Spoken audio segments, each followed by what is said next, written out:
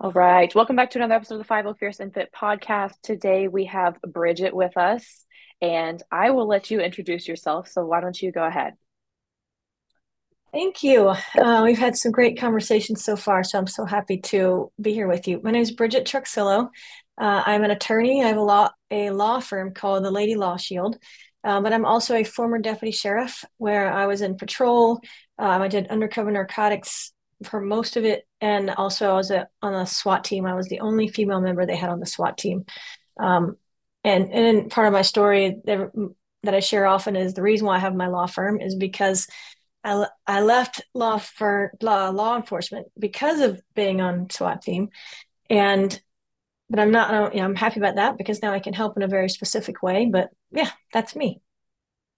Very cool. I love that you are able to help women or other. I guess why don't you speak to that a little bit? What's like your target demographic, and how do you help them out?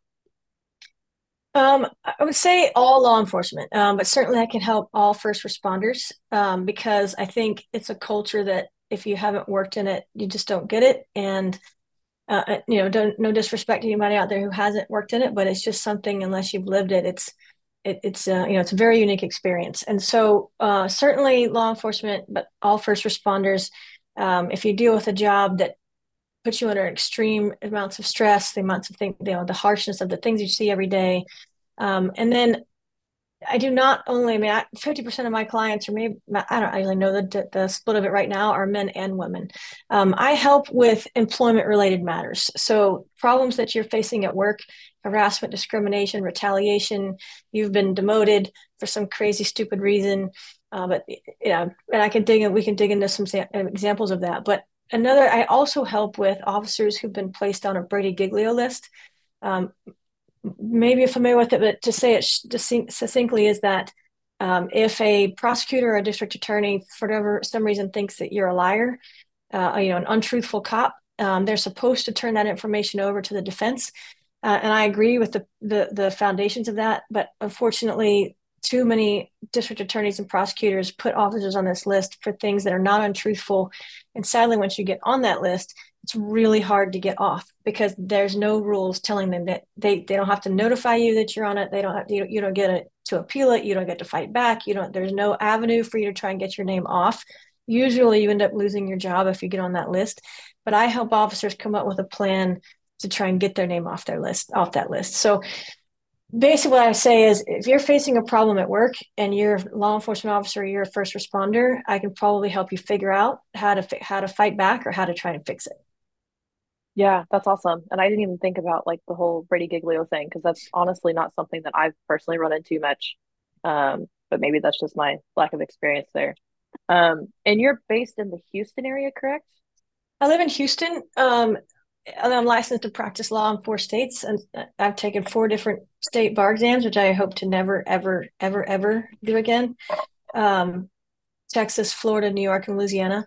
Um, but I help officers and first responders nationwide because pretty much everything I just described is based upon a federal statute, federal case law. If you're facing harassment, discrimination, retaliation, if that's happening to you, that's a federal civil rights violation. And so I have clients from Washington to Virginia, Minnesota to I think I have somebody in Arizona. I can't remember. Um, it really kind of all depends on the union framework where in the state in which you live. But even if you're in a union, uh, for the most part, your union won't help you on employment related matters, with the exception of somewhere like the Northeast, where the unions up there are much different.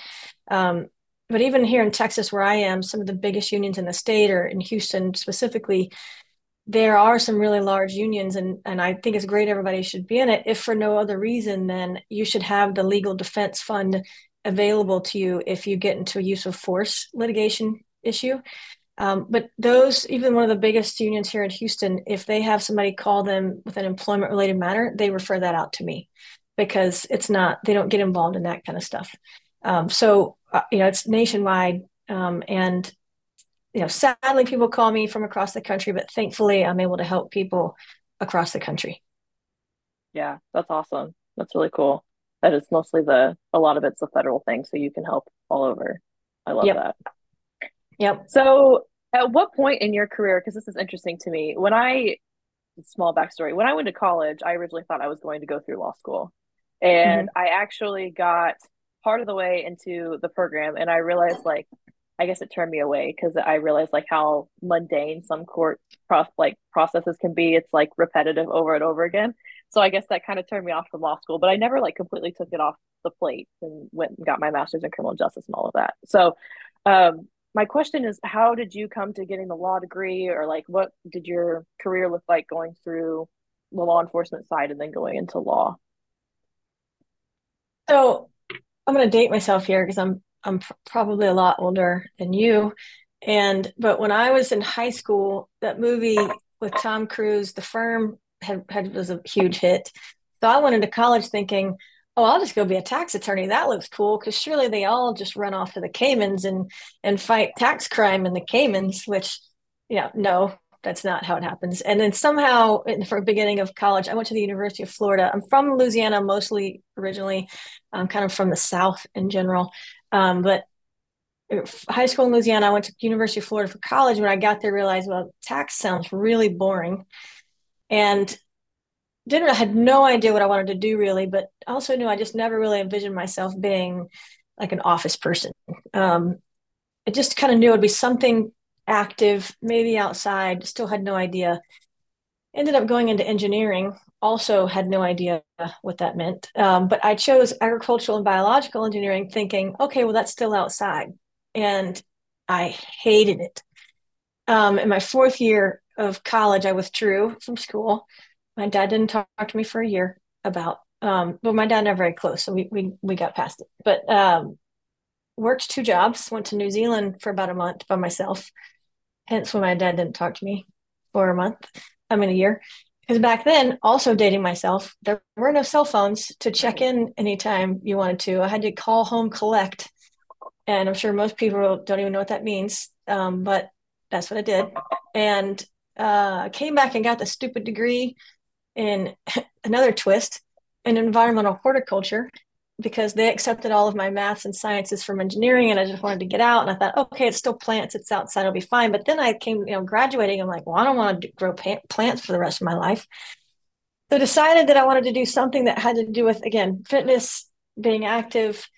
And I just decided, stumbled upon like law enforcement, but I was more on eyeing like federal law enforcement. In order to get there, I joined local law enforcement, and which is also crazy. Nobody in my family's ever been in law enforcement before in any way. So they certainly all thought I was nuts. But that's been a common pattern in my decades of life. And I don't care. So, wanted a job that required me to be fit because at the time I still was active and exercised and but just didn't know in my early 20s if is that something I would be able to maintain on my own or should I have something to help motivate me as I get older? Now I'm 48 and I can say like I can do this on my own. I don't need it to be my job because also I became a cop and realized you don't have to be fit to be a cop, sadly.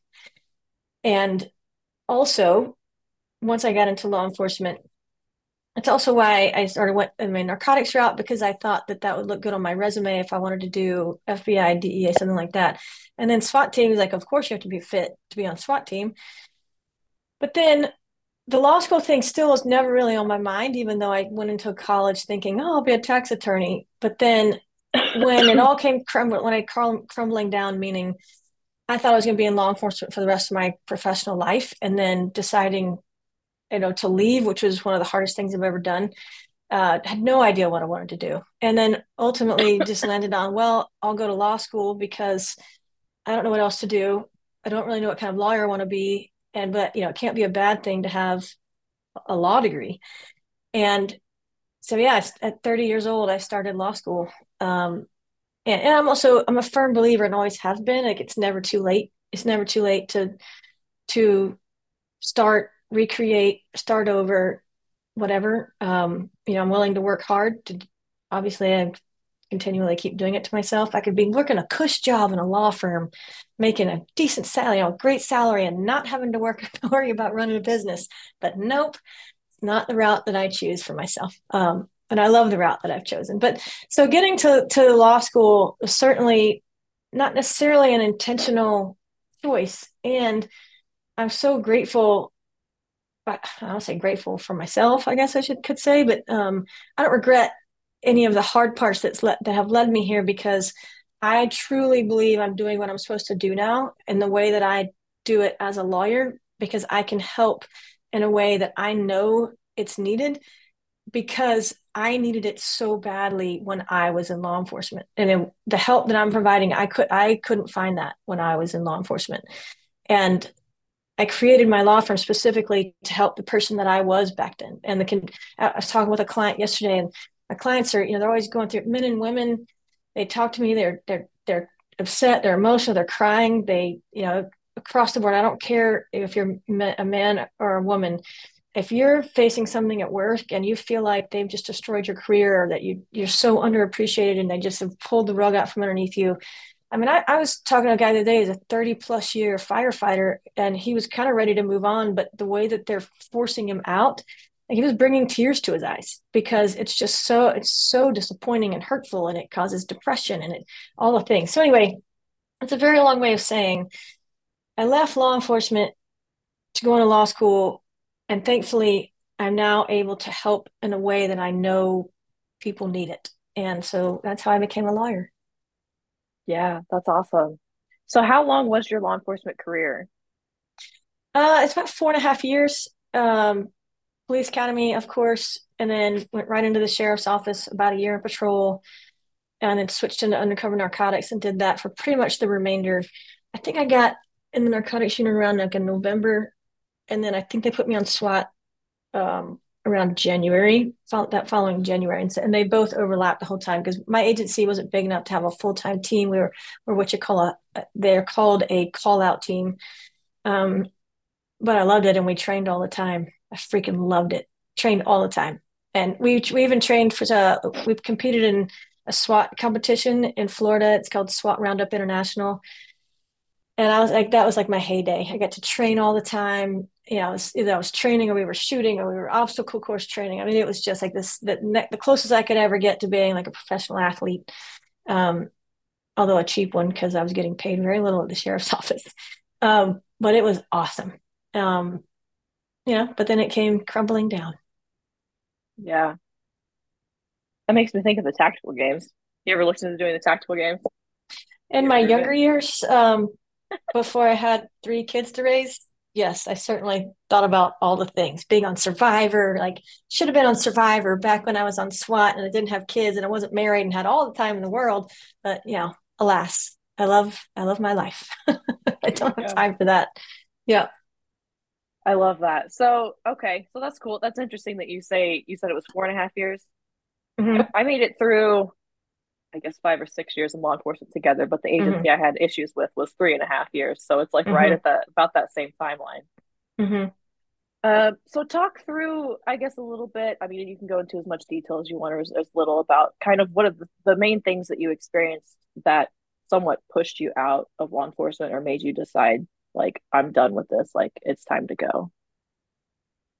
I would say it's two main factors. One is the job is the job. And if I've heard somebody one time, I was listening to a podcast. There's a couple girls talking, and as a female, I thought, oh, this is like a podcast of women in law enforcement doing this for women.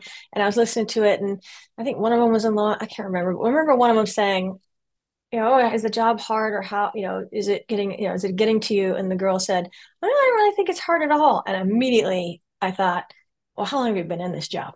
And then she said, well, I've been in it about a year. And I was like, okay, because you stay in the job long enough, it's going to get to you somehow mentally.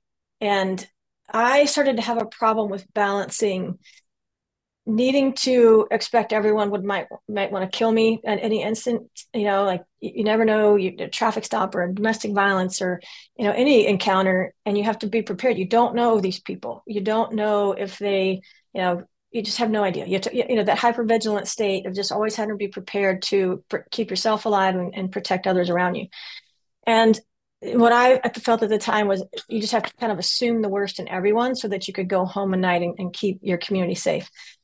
um, I don't like living that way. I didn't know how to balance wanting to have positivity not being completely cynical, and yet also still knowing I needed to be able to, you have to keep yourself safe. You have to follow the rules. You can't assume somebody's telling you, you can't, they're not always telling you the truth. Um, Somebody snuck in some drugs inside her body cavity into the jail one time, and then they wanted to, and supposedly I was in trouble for that, for not checking her body cavity. And I was like, look, there's only so many ways I'm going to check a chick out before she gets to the jail. And sorry, but that's what they do in the jail. That's not what I do. I mean, so anyway, that's a kind of a weird example, but it's just one of them. I was like, wait a second, I'm not getting in trouble for not searching in her hoo-ha. That's not my job. I patted her down. I took the knives out of her bra. I mean, come on. So and I remember specifically telling my captain towards the end, I said, not only am I dealing with, and I'll get to the second part, the problems I'm having at work, but I said to that, I don't know how you balance this. And I want to. And this is 20 something years ago. And I think sometimes we offer too much lip service to wellness now, but at least there is lip service to it. At least people are talking about it, and people are like that it's proactive, active, daily, regular activities that are required to counteract that hypervigilant state, and that needing to assume everyone and wanting to kill you all the time. Um, the second part is that I certainly faced harassment, discrimination in my job in narcotics and SWAT team. And what I mean by that is, were they telling me blatantly, you suck because you're a female? And this is what I try and educate people on all the time. It doesn't have to be blatant, explicit, we hate you because you're a girl. It's not that. It's that you look around and you think, well, why am I the only one that's in trouble all the time? Why am I the one, like, sure, I make mistakes. And it took, I'm sure there's so many people out there listening that have experienced this is, yes, I've made a mistake, I'll do better. Yes, I made a mistake, I'll do better. Yes, I made a mistake, I'll do better. Then finally you're like, well, hold on a second. And those guys are making mistakes. And and not that I'm picking on guys, just for my scenario, it was specifically like, well, he's making a mistake and he's not getting 500 mountain climbers. He's making a mistake and he's not getting a letter in his file. He's making a mistake and he's not getting an extra 30 days of probation. Like, I started like, well, what the heck? And then it just literally got to the point where I was like, I literally would say, if you could just leave me alone for a day, just leave me alone for a day and let me do my job without getting on me about something. And throwing all these things together, I just realized that, towards the end, I'm like, nothing I do is going to matter. Nothing I do is going to be able, I'm never going to be able to prove to them that I'm a good SWAT operator, that I'm a good narcotics investigator, that my gender doesn't matter. And that I can actually bring something to the table that you don't have, not because there's something wrong with you, just, apples and oranges, Mars, Venus. And so I, and I'm just not the type of person that's going to be like, come in and clock out, clock in and clock out and go home. I'm just a proactive, go getter, want to make a difference person. And so ultimately I was like, you know what, screw you. I don't have to do this for the rest of my life. And I could see that even if I went federal, it was going to be the same things. And no offense to anybody that would be in federal law enforcement that's listening out there. I just figured it was going to be like maybe slightly bigger egos, but fighting the same battles. And so I was like, I'll just go do something else. And that was not an easy decision. I was crushed, really crushed. It took me years to get over it. I was really bitter about it. The biggest regret that I have in any of it is that even when I was given an explicit opportunity from my captain, who was on my side, he could see what was happening, mostly because he was seeing all the letters of reprimand coming across his desk for me. And he would say, I called me and he's like, is there anything you want to tell me that you want to talk about? And I said, nope, because I just wanted to be remembered as somebody who did my job, and not somebody that complained. And in hindsight, it doesn't matter. It doesn't matter what you do. They may or may not change their opinion of you, but what I told people all the time, I tell my clients, is you have to do what's right by you. And you have to tell them what's happening. My captain was not going to take action on my behalf if I was not complaining about it. And I could have said, yes, captain, here's all the ways that I'm being singled out, that other people around me are not being treated in the, I'm getting disparate treatment. And that's what I talk to people about all the time. If you're being treated differently than someone, is it because you're female, you're Black, you're gay, you're Jewish, you're injured, you're young. I mean, I actually have a client who I believe she was fired partly for age discrimination, but by because she was too young by a female. So a female discriminating against a female, which really makes me mad. And but it's not. I mean, so there's lots of different ways it can happen, but ultimately it was that again. I'm a firm believer that it's never too late. Life's too short to put up with things that are unjust. Like, do something about it. And for me, that meant leaving and doing something else. But I think for a lot of people out there, it doesn't mean you have to leave, but figure out what your options are and do something about it. And I know there's a lot of me too. I felt cynical about it at the time. People think, well, it won't make a difference. Like, what will what's the point? I'll complain and then they won't care. Maybe, but how do you know that if you don't report them? And I've had lots of conversation with chiefs since I've started my business, and I go out and talk to different podcasts and different podcasts, and some of those podcasts are former chiefs, and they all say, it breaks my heart to hear that because when you have somebody that's dedicated to the job and is good for the job and to know that they never reported it, they say like, I never even, you never even would have given me the chance to fix it. And that's my biggest regret out of all of it is not reporting it because would it have fixed things? I don't know. Would it have made things more difficult for me? Probably. But could it have made things better? Maybe. And then sadly, the thing that I kick myself in the butt about the most is they think everything they did was okay, so that any female that came behind me, they could just keep doing that. Because nobody ever said, no, no, no, no, you're not doing this right. Let me just give you some tips. Let me redirect you a little bit. So it was, like I said, I mean, it was really hard. The other reason I think my biggest mistake in not reporting it is that it meant that I held on to that for 13 years longer than I should have. Um, and it took me 13 years for me to even realize that I was holding on to it in a way that I needed to let go of. So there's so many reasons that my advice to anybody out there is if you're experiencing this, do something about it.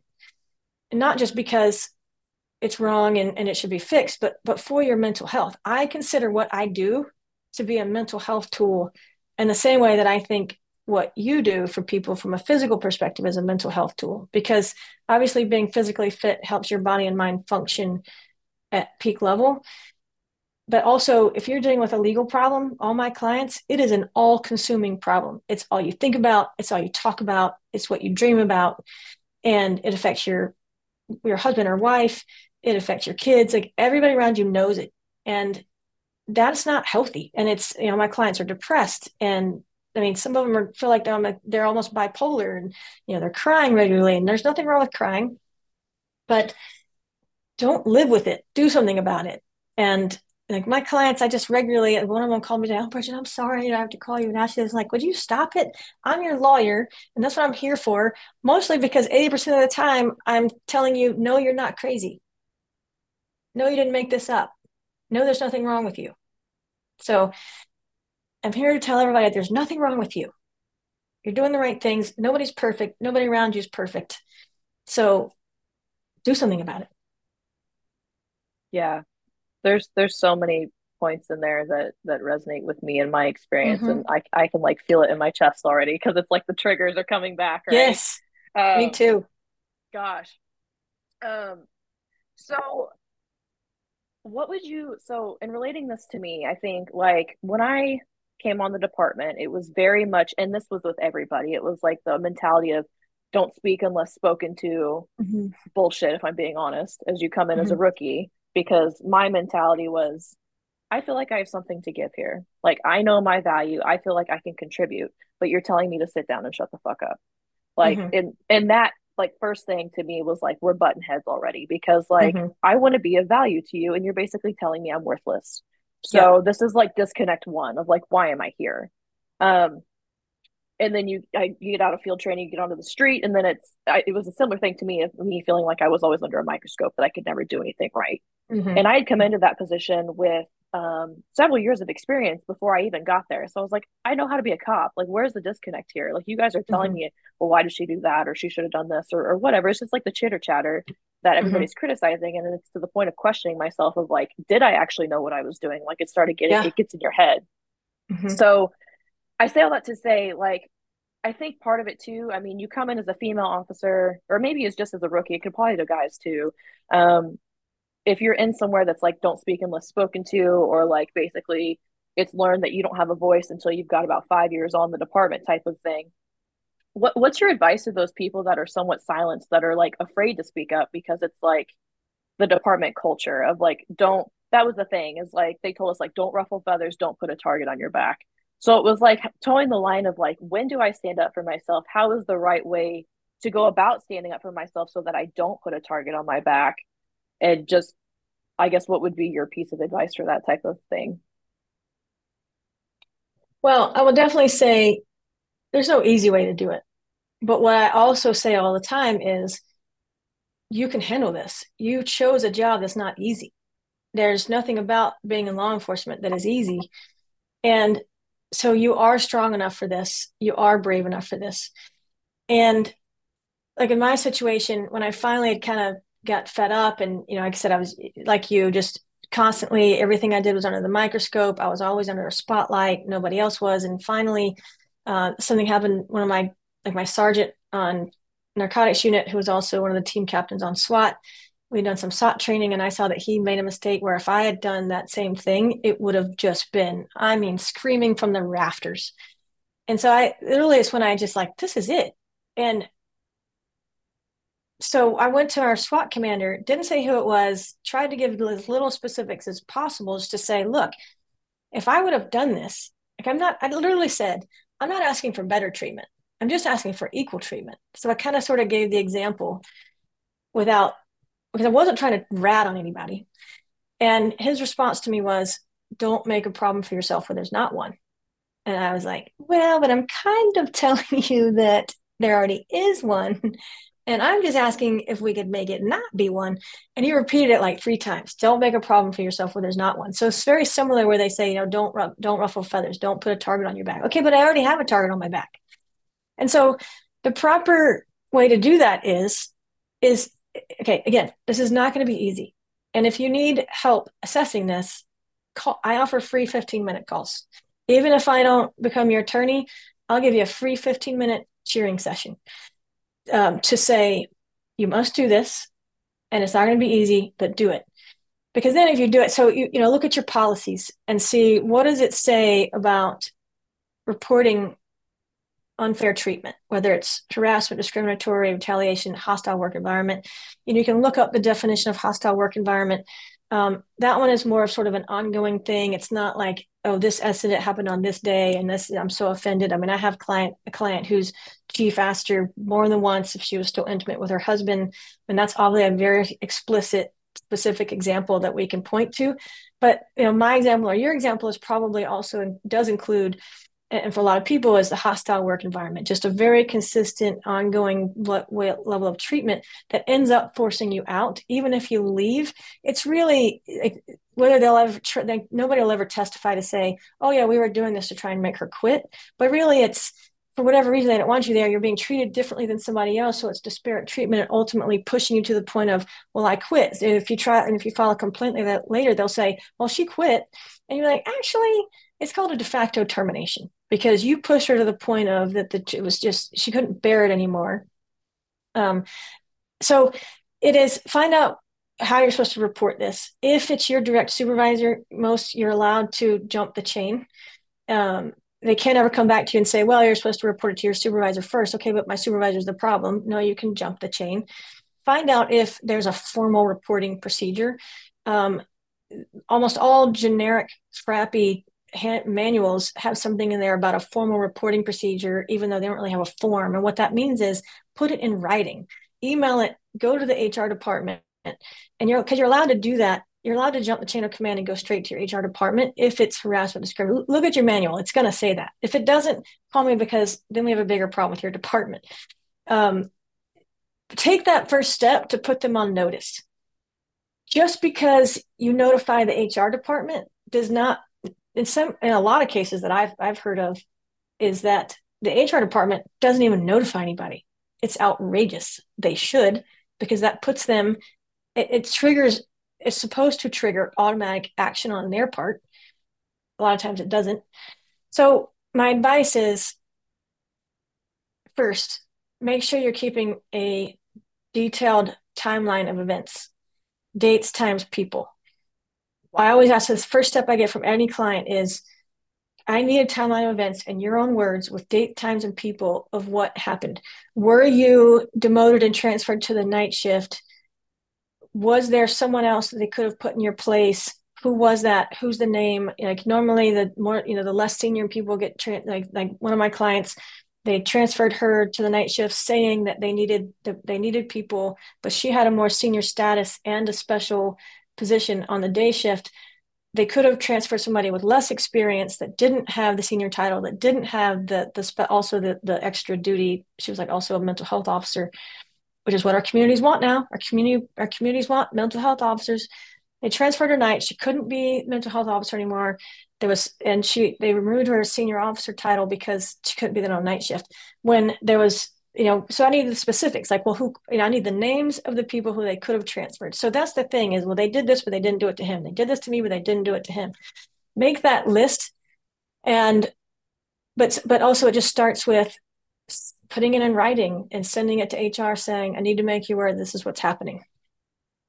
Also, if it's to that point, of course, I think you should consult someone like me because there are specific words and phrases you need to use that trigger federal protections that once you give that your department, whether they take action or not, they're supposed to.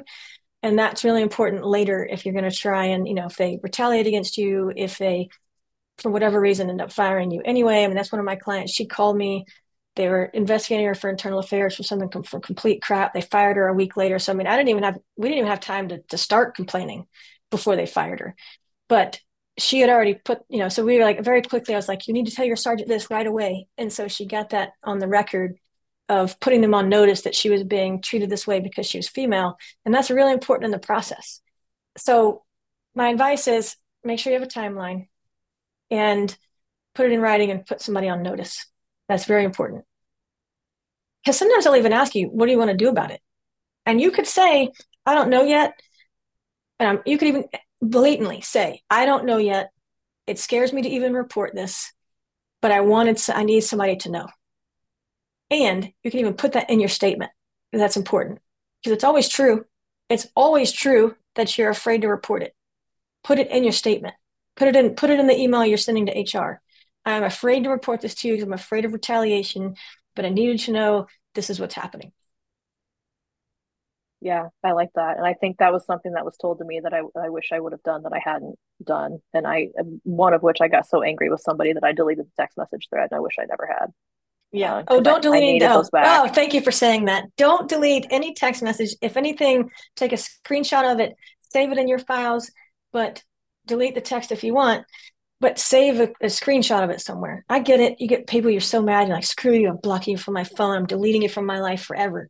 But in those situations, I always ask for client. I want text messages, voicemails, letters, emails, a copy of your employee policy. What do they say you're supposed to do about this? The other thing I want people to know is it doesn't matter. This happens all the time. Well, we looked into it, and then the guy said that's not what he meant to do. HR will say, well, we asked the offender about it, and he said that's not what he meant. So there's no violation. We're closing this. Their intention is not the standard. If you read your employee policy manual, it more than likely says something along the lines of it's the perception of the receiver. Perception. That's it. So the chief who asked my client about whether or not she was intimate with her husband, he perceived that as being awful in so many ways. He said, well, that's not what I meant by that. But you know what? That doesn't matter. You're an idiot. And he recorded it. Thank you so much for recording the conversation. So we have Yeah. it, it's recorded. Um, it, that's where I tell people too, you start to second yourself all the time. I know it. I did it too. You did it too. Oh my gosh, is it me? Maybe I'm so stupid. Maybe I'm not good enough for this job. They're right. I suck. I should quit. I'm a bad cop. I'm a bad firefighter. Oh my gosh, I'm going to get people killed. No. If you are to that point, you should call me because you've already been putting up for this with this for way too long.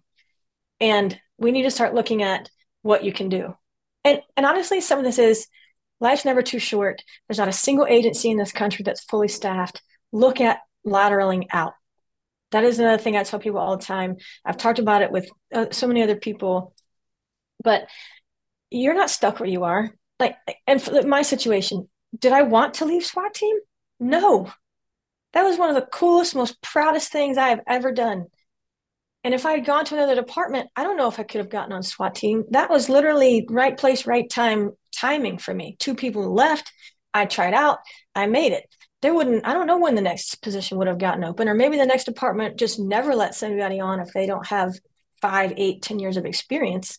I had 1 year of experience when they put me on SWAT team. I'm not necessarily saying that's a good idea either, but I did it. You could not have told me any different when I was 25 years old. I don't know how old I was, 25. Let's just say 25 sounds good. 25, 26. And yeah, maybe I would have had to ladder out. Maybe, but I could have gotten there again. I mean, life is, I say life is too short to put up with it, but at the same time, it can happen again. Like the crap only lasts for so long. And you come out of it, you'll come out of it on the other side. So it's a lot. I know I just said a lot, and I always go on. It's just I get, obviously this is really important to me. I'm so passionate about it because I lived it. I know it. I know how awful it is, and you do have options.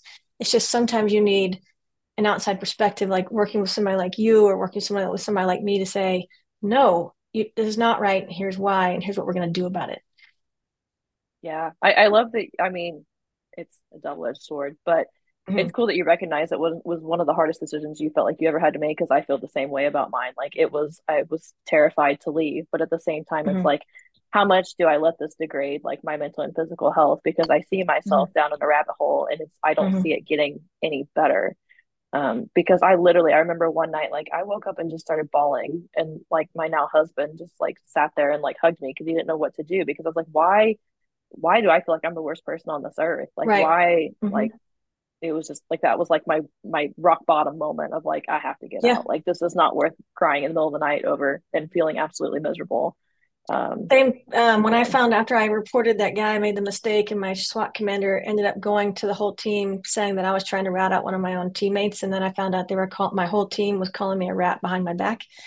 And I found that out at a party one night because we had because I was in the narcotics unit, we worked closely with the DAs to get our search warrants and everything, and we had a couple of 2 or 3 of us had gotten invited to this party, and one of my SWAT guys was there, and he told me about it. And I had literally like left the party right then, got in my car to drive home, and I had to pull over because I was crying so hard I couldn't drive.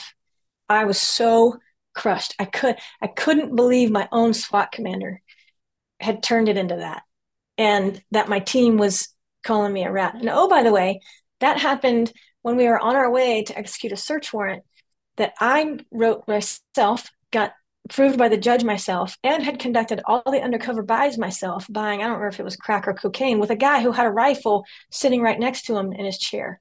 So, all the ways that I'd put my life on the line. And when the SWAT team was on their way to execute my search warrant for my undercover buys, they were calling me a rat. I was crushed. And it freaking happens. And it sucks. And there is something you can do about it, and there are changes that you can make, and there are a lot of people across the country who want to help you figure this out. I mean, whether it's you with with the fitness and health and wellness that you do, whether it's me with the legal. I know people who also help law enforcement officers transition out. I'm sure you talk to people about that all the time. There are people who specifically help law enforcement officers with resumes to help them recognize, like, you think, oh, but I don't have any value, I'm just a cop. Bullshit. Let somebody look at this through a different lens, and they're going to say, oh, you did this assignment? Well, then this is all the ways we can describe you. Like, oh, wow, yes, yes, you are a badass. You are a badass, and you have value to a lot of people in a lot of different ways, whether that it's your department or another department, or whether it's as a cop or whether it's not as a cop. And I know that if you're a cop, yes, and you and I both know it's really hard to leave that job.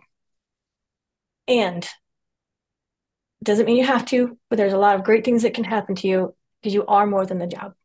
No matter what you think, you are more than just a cop or a firefighter or an EMT or whatever. Absolutely.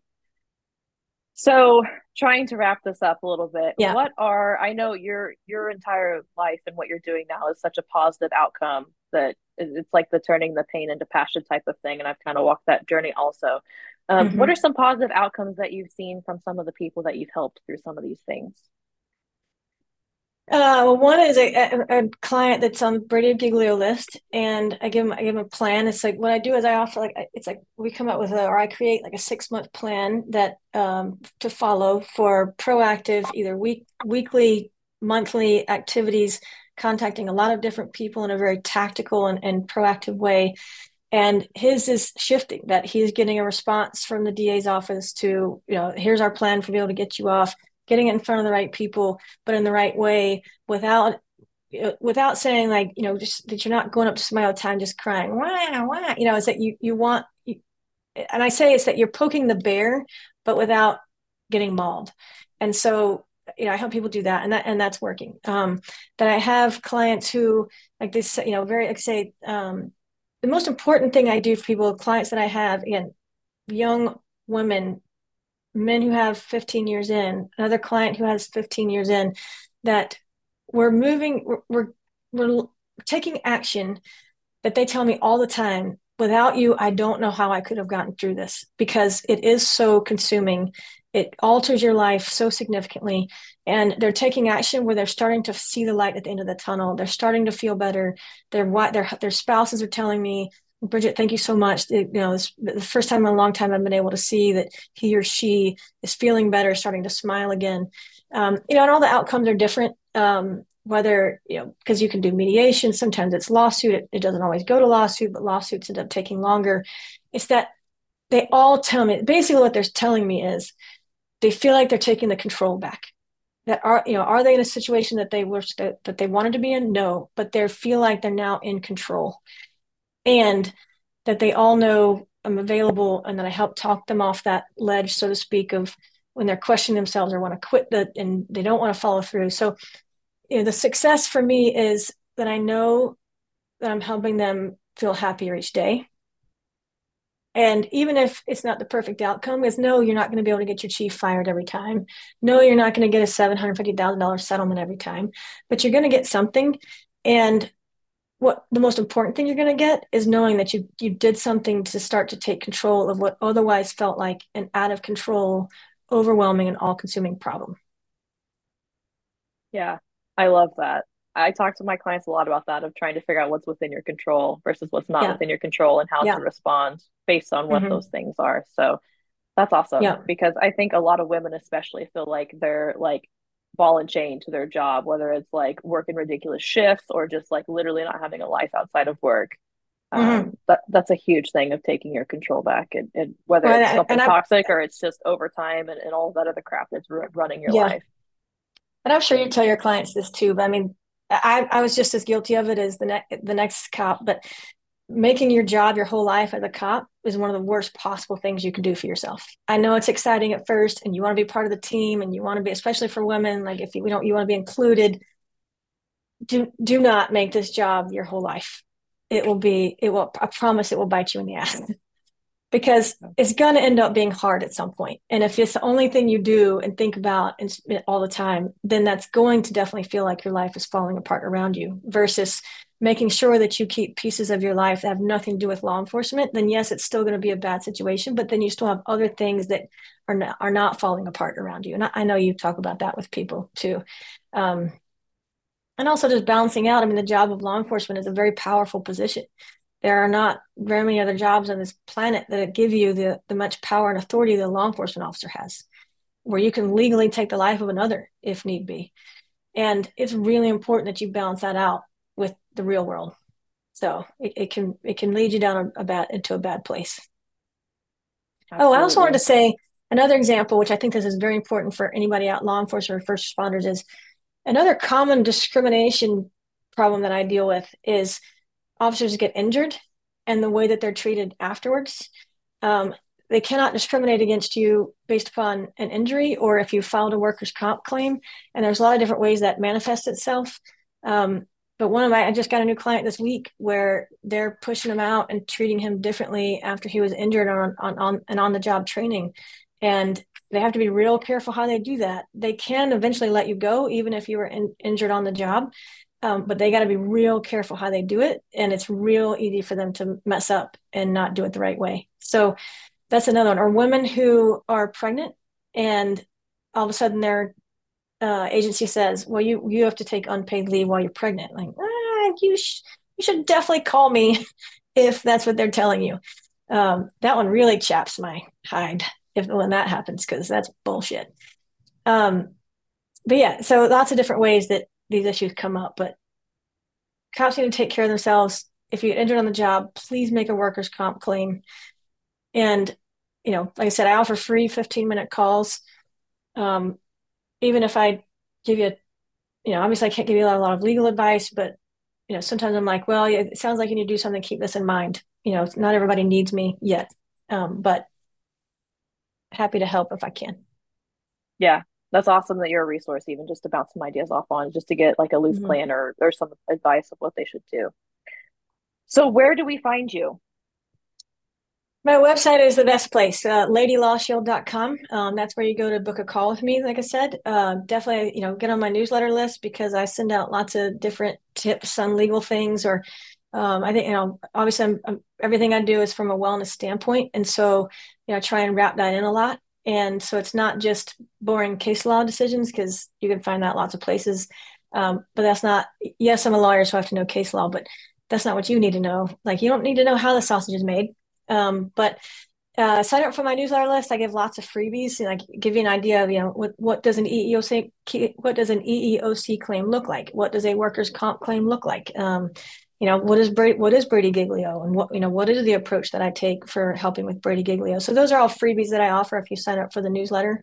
And then just almost so my social media links are on there, but um, just go to my website. It's all there. Cool.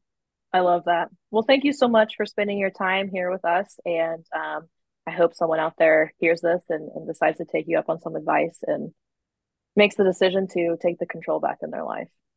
Yes, great. Thank you. Thank you for today. This was great. Absolutely.